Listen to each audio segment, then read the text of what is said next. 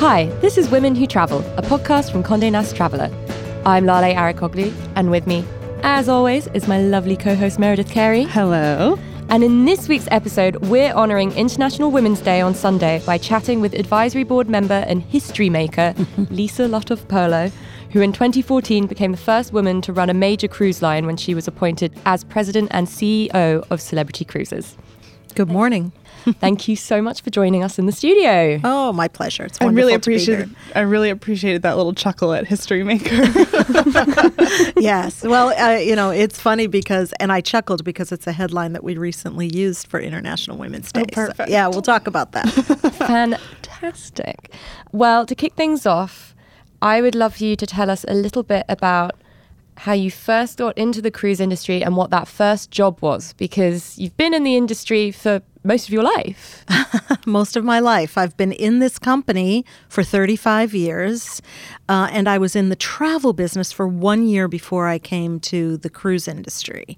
And that's how my career in travel started. And it was born of my introspection about what was the rest of my life going to be and what career did I want. I was floundering. I was in the hotel business where I'm from, which is Massachusetts, and it just wasn't fulfilling me. The properties got pretty small pretty quickly.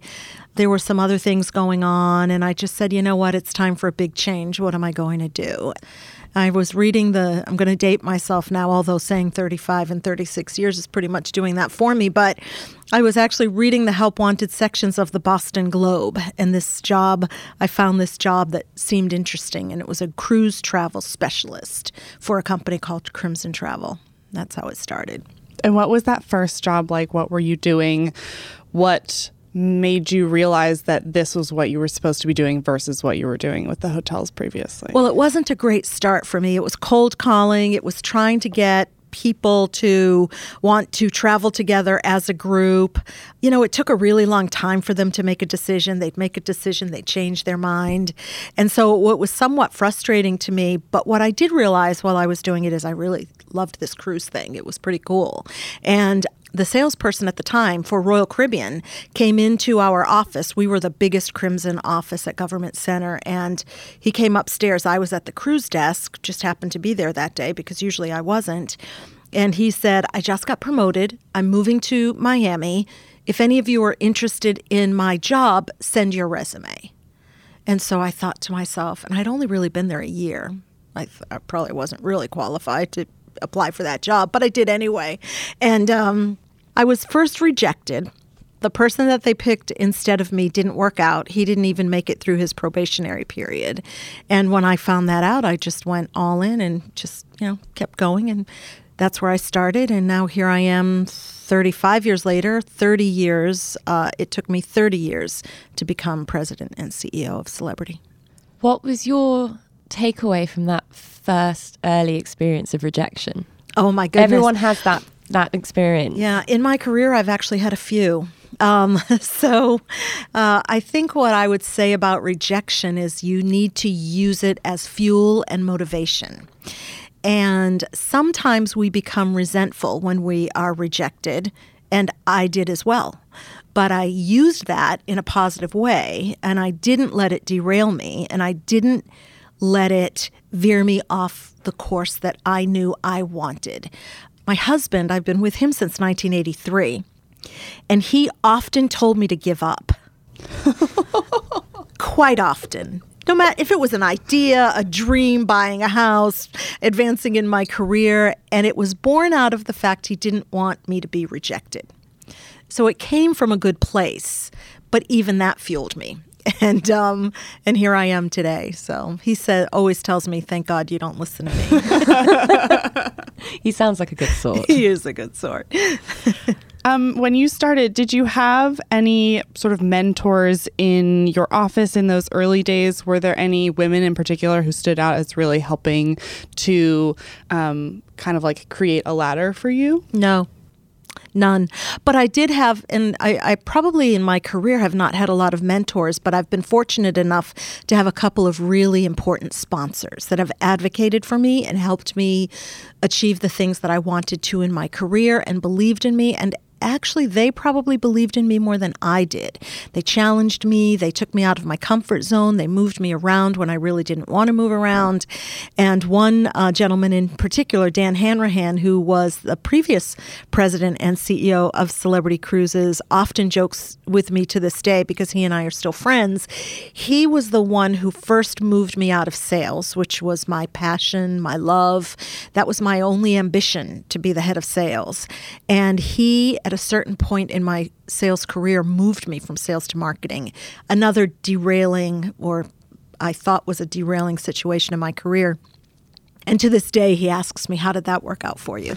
Because it was just the beginning of me really moving around, moving up, moving between brands, and really gaining all of the experience, not only in terms of our business, but also leadership, taking on bigger and bigger roles, understanding our complex business in a really powerful and meaningful way, which all contributed to me being where I am today. So he was the first, and then our chairman, Richard, was the second. So I've had two really amazing men advocating for me. But what I realized, because so many people ask me that question, is I didn't have any women sponsors or advocates. And so when I was appointed to this role, I wanted to make sure that I did that for other women, because I know how important it really is. And it was a great opportunity for me, and also a responsibility. To that point about sort of not having women mentors, when you were starting to climb up that ladder, were there visible women in senior positions, or did they just not really exist? I don't think they really existed, which is probably why I didn't have any women advocates or mentors or sponsors. And I just think it was just the part of the reason that I have to answer no to that question. I think it's very different now. And, you know, if I talk to the women that I work with and in leadership positions, there are quite a few in our company, all across the spectrum of our business. And they as well advocate and sponsor for women. But when I was coming up, if you will, there really weren't, not in my industry anyway. When I think you look at the airline industry and the cruise industry, and now in 2020, the leadership roles are so different because there are so many women who are in high senior leadership roles in the cruising industry, and there is still only one woman recently appointed to be the president of an airline. What do you think it is about the cruise industry that now, today, might lend itself to being more equitable?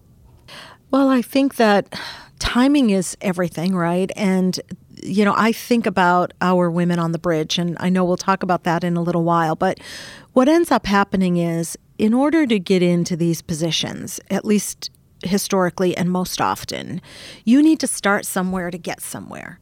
And it takes time to start somewhere and get somewhere, especially in industries that have been predominantly run by men for so many decades. And I think all of these industries, and I know we're talking about travel, but I look at the automotive industry and I look at all the new CEOs of car companies. And, you know, you look at the new CEO, Cheryl Miller of AutoNation, which is the largest automotive dealership in the country. And there are women now getting into these positions where historically there never have been. And that's because more women are getting into these positions. More women are working their way up through these organizations. There's more opportunity, still not enough by any means, but you're starting to see it happen, and you're starting to see women break more and more of the glass ceilings where historically you haven't been able to see that. Moving away from gender equality for a moment. Just a moment. Yes, no, that's okay. I can talk about some other things too. Because I could talk about it all bloody day. Sort of, a lot of people say like, oh, I really, really, really want to find a job that will let me travel. What came first for you? Was it the travel or the job? The job. Yeah, you know, I loved the industry, and it just so happened to be in travel. And the more and more that I travel, the more and more I realize, you know, with a few bumps along the way, like this morning, how wonderful it is, and just how grateful and privileged I am to travel not only all over the country, and to this great city, but all over the world. And, you know, I realize more and more every day how people who don't travel are missing the most important part of humanity. and that is engaging with other people who aren't like you, learning new cultures, trying a new food, learning a few new words in a different language. It helps us grow. It enriches us. It makes us better human beings, and it will make for a much better and peaceful planet. And, there are a lot of people who understand that and do that and know that. And, for me, my job is to convince more and more people they need to be open to travel. And I try to use my own experience and my own philosophical view about it as part of the motivation that I use when I'm talking to people about traveling. Sort of talk a little bit more about that. How do you, I think there are a lot of people for financial reasons or fear of the unknown or, whatever, feel that travel isn't accessible to them. How do you convince people to get over that hump? Well, what's interesting to me, let's talk about the accessibility part first. As I look at travel and I look at the cost of travel and I look at how that's even changed over time, there are so many ways to travel, from the most minimal of budgets to really, high budgets, and it doesn't matter how much it costs. So that's really, I don't believe it, an excuse for people not to travel. And I always believe where there's a will, there's a way. And one of the things that I love about the younger generations, and I go all the way down to my nieces who are in college, is they want to travel. They care more about doing things and experiencing things. They don't care about, like me, buying a house or buying a car, blah, blah, blah. They're just all about, let me get out there in the world. Their view on diversity is amazing. How they view life is amazing. And so that's really encouraging for me. So in terms of accessibility, I just think people aren't looking hard enough because it's there. And in terms of fear, that for me that's the worst reason, because I just think fear is born out of ignorance. And I think people owe it to themselves to be more aware and think a little more deeply and really ask themselves, what are you afraid of? Because I've traveled to so many parts of the world where people think that they should be afraid either of the people who live there or the things those people stand for or what's going on in that part of the world. And every single time I have, I realize that what people think and the reality are two different things. How many days now do you spend on the road? If I look at the next 2 months, way too many. Probably 60 to 65% of my time over the next 2 months will be on the road. It's been an easy start to the year, but it's all in now. Last week when we were talking about business travel, you were saying that you try to cram in as much as possible into your schedule, i.e. showing up here an hour after you've landed. See, perfect example. And that it's starting to feel maybe a little bit untenable. How do you intend to maybe create a new work-life balance, or what is your perspective on how that's been working for you over the last 5 years? So sometimes I don't. Well, I always have a choice. We all always have a choice, right? Today was, one of those days where there was no way I could get here last night because of commitments. I really wanted to be here today with all of you, and I have a commitment this afternoon on a panel, and then I need to fly back tonight because I leave for Europe tomorrow. So, sometimes I just have to cram it all in, and I will continue to do that. Where I don't have to cram it all in, like I'm going to Europe tomorrow night. And it was very funny that you mentioned that, because the woman that I will be spending a lot of time with that works with me over in Europe said to me, I know you get angry when I cram it all in, when I cram you up too much, Lisa. I said, yeah, Jo, thank you. And so my issue is mostly just continuing to work with the team that I work with, because, when I show up places, the desire is to have me do as much as I possibly can, because I'm not able to get places as often as people would like. So I try to balance and respect that and be a good sport about that. But then I also realize I just have to take some me time and not try to do more than is humanly possible. And sometimes I forget I'm human. You mentioned that what you put into your schedule is ultimately a choice. Uh-huh. But I think, when you're really ambitious, especially as you're working your way up in your career, it often feels like you have to say yes to every single opportunity that's mm-hmm. thrown at you, because if you don't, it will be given to someone else. Mm-hmm. And as a woman, I often feel that pressure more. How have you kind of reconciled with that over the years? Is it a constant learning process, or have you managed to figure out how to say no to things?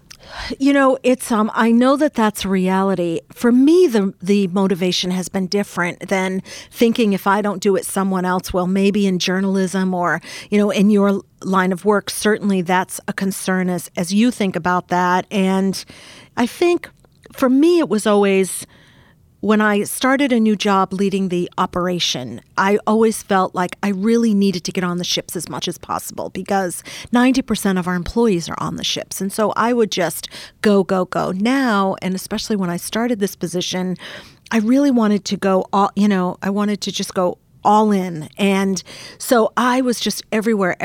As I've gotten more comfortable, as I have gained more experience, and I think, you know, this applies to all of us.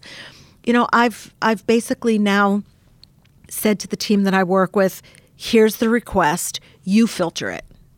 If there's something that I see that comes my way and I'm like, oh my goodness, I really want to do that and have to do that, I will tell them that. But other than that, it's like, you decide, look at my calendar, assess the opportunity. Do I really need to be there? Is it make or break for our business and our brand? And if the answer is no, and crammed all around it, just say no. And I think if I apply it back to maybe some women who say, I really need to do this because it will go to somebody else, I think that, you know, confidence comes with experience and feeling like you're really doing something well. I think women have to get beyond that. I think women are too hard on themselves. And, you know, part of that's probably the imposter syndrome, right? Where you think, oh, maybe I don't deserve this job. So if I don't do everything, you know, someone else will get it. And I think women should not burden themselves with that any longer. Well, I think it's funny when you said earlier that you thought that you weren't qualified for that first job, but you applied anyway. I feel like that started very early for you, skipping that step. Hey, listen, they say always apply for a position you're not quite ready for because, and you know, men do it all the time, right?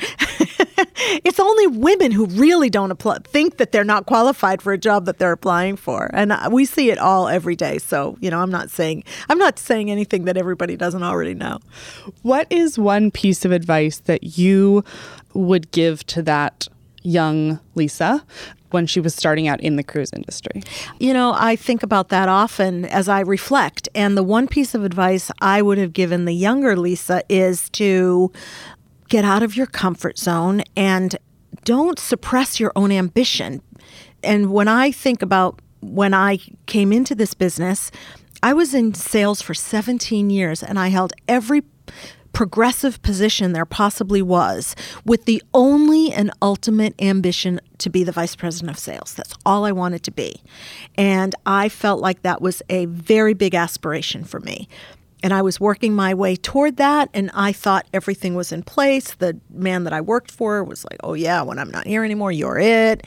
And then all of a sudden my, you know, world went crashing down, or the rug was pulled out from under me when I was moved from sales to marketing, because then I said, okay, the only ambition I had has now been taken away from me. And so I had to reframe my ambition, and I had to do it on multiple occasions throughout my career. And my advice would be, you know, aim high. The higher you aim, the further you'll go. And rather than feel either disappointed or rejected along the way. And, you know, you were lucky enough to have a couple of mentors that really told you it was possible and gave you great advice and could kind of see your potential maybe at moments where you couldn't see it. Mm-hmm. Were there other people that you came up against who were like, you're aiming too high, or you're kind of stepping into a room that you're not welcome in? It was probably more the former than the latter. You know, it's nice to have been in our company. I'm welcome in a lot of rooms, but at a certain level. And I think there were a lot of people along the way, including my current boss, who is my second mentor and also appointed me to this position 5 years ago, but he told me no 3 times for this position. And he, you know, just didn't believe in me as much as I believed in me. And I really had to keep continuing to prove myself to him in a different way. And one of the things that he said that was really interesting when he's interviewed, about me on rare occasion is that, people will say she says that, she asked for this position 3 times until you finally said yes. And he said, that's true. And he said, but I remember how she handled it. And she let me know exactly how she felt in no uncertain terms, but she did it in the most professional and positive way, and then left my office and basically said, I'm just going to prove him wrong. And she did. And he said, and I really respected that about her. And it actually made him pause and say, maybe I'm wrong. And he gave me every opportunity to prove him wrong. And I've spent most of my career trying to prove people wrong. And so, again, that's motivation. And I was giving a talk at a Girl Scout luncheon, and I said, I used a lot of my resentment in my career as motivation.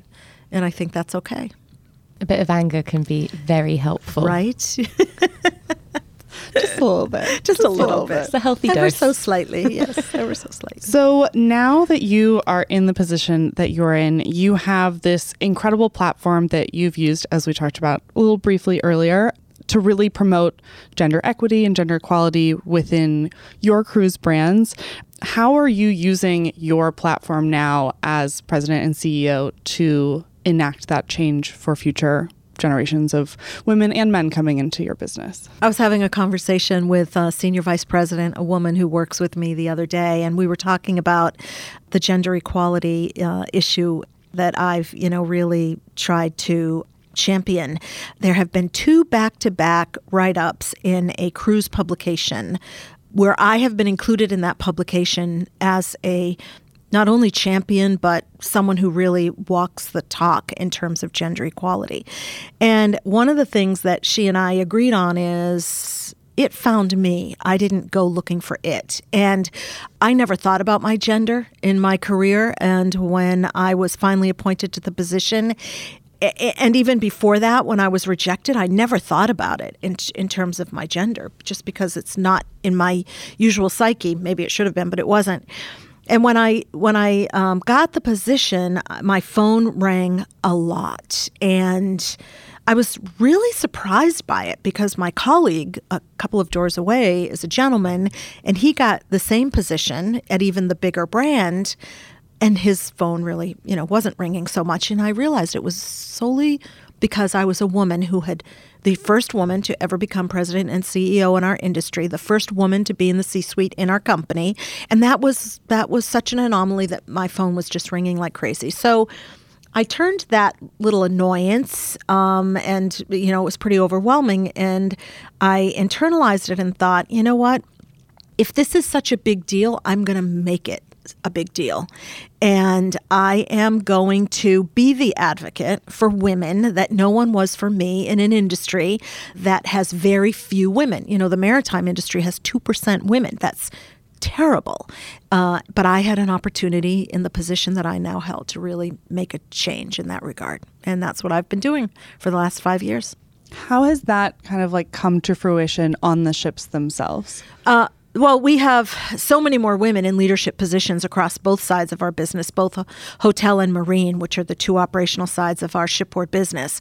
But I think the biggest change that we've seen is that 3% of our crew on the bridge used to be women, and it's up to the mid-20s now. We hired the first American woman to ever be the captain on a cruise ship, the first woman from Ghana, Africa, to ever work on the bridge of a cruise ship. We have been steadily increasing the number of women on our bridges over the last 3 or 4 years. And the thing is when people hear 3% to 22%, that's a big jump. But I don't think people understand how big it is because there are so few women opting into the maritime industry that when you can go from 3% to 22% across 14 ships in your fleet, that's a huge accomplishment. And you have to be very focused, disciplined, and purposeful about that.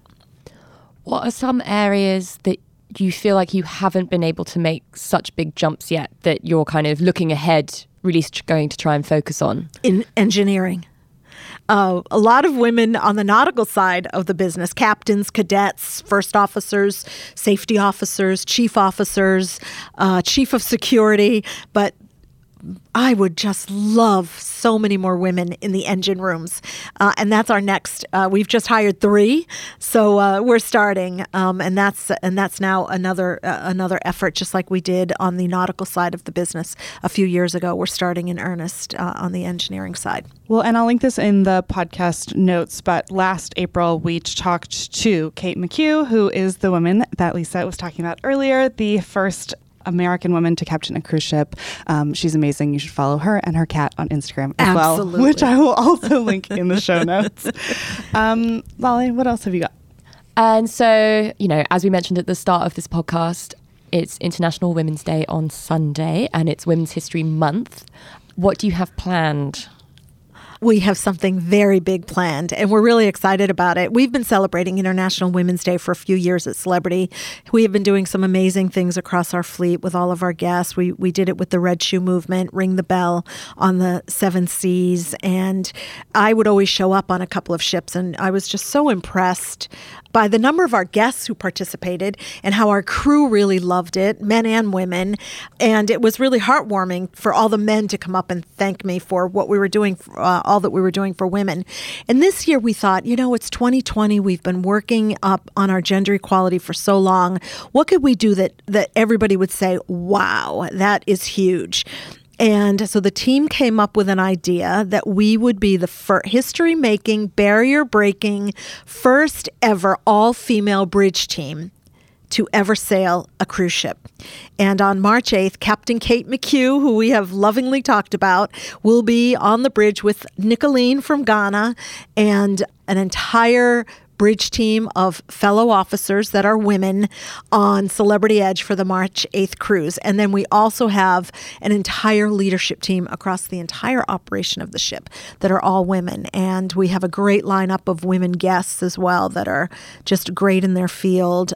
And so we're very excited about it. It's going to be a huge celebration. And that cruise is just virtually sold out. As soon as people found out about it, it was something that they really wanted to be on, which was also really nice to see. We thought people would really rally around it and love it, and they really have. And where's the cruise going? The Caribbean. I'll be on. I can't wait. I'll be on for most of it, not all of it, but we're very excited about it. Yeah. So if people want to follow you and your journeys on the internet, where can they find you on social media, Lisa? They can find me on LinkedIn, of course, and then they can find me on Twitter, Lisa Lutoff Perlo, and no hyphen. Perfect. All one word. Amazing. I'm at Oh Hey There Mayor. I'm at Lale Hannah. You can find stories about Lisa, about Captain Kate, and more at womenwhotravel.com. And be sure to follow Women Who Travel on Instagram for updates on our trips, our meetups, our live podcasts, and everything else we're doing to celebrate International Women's Day and Women's History Month. We'll talk to you next week.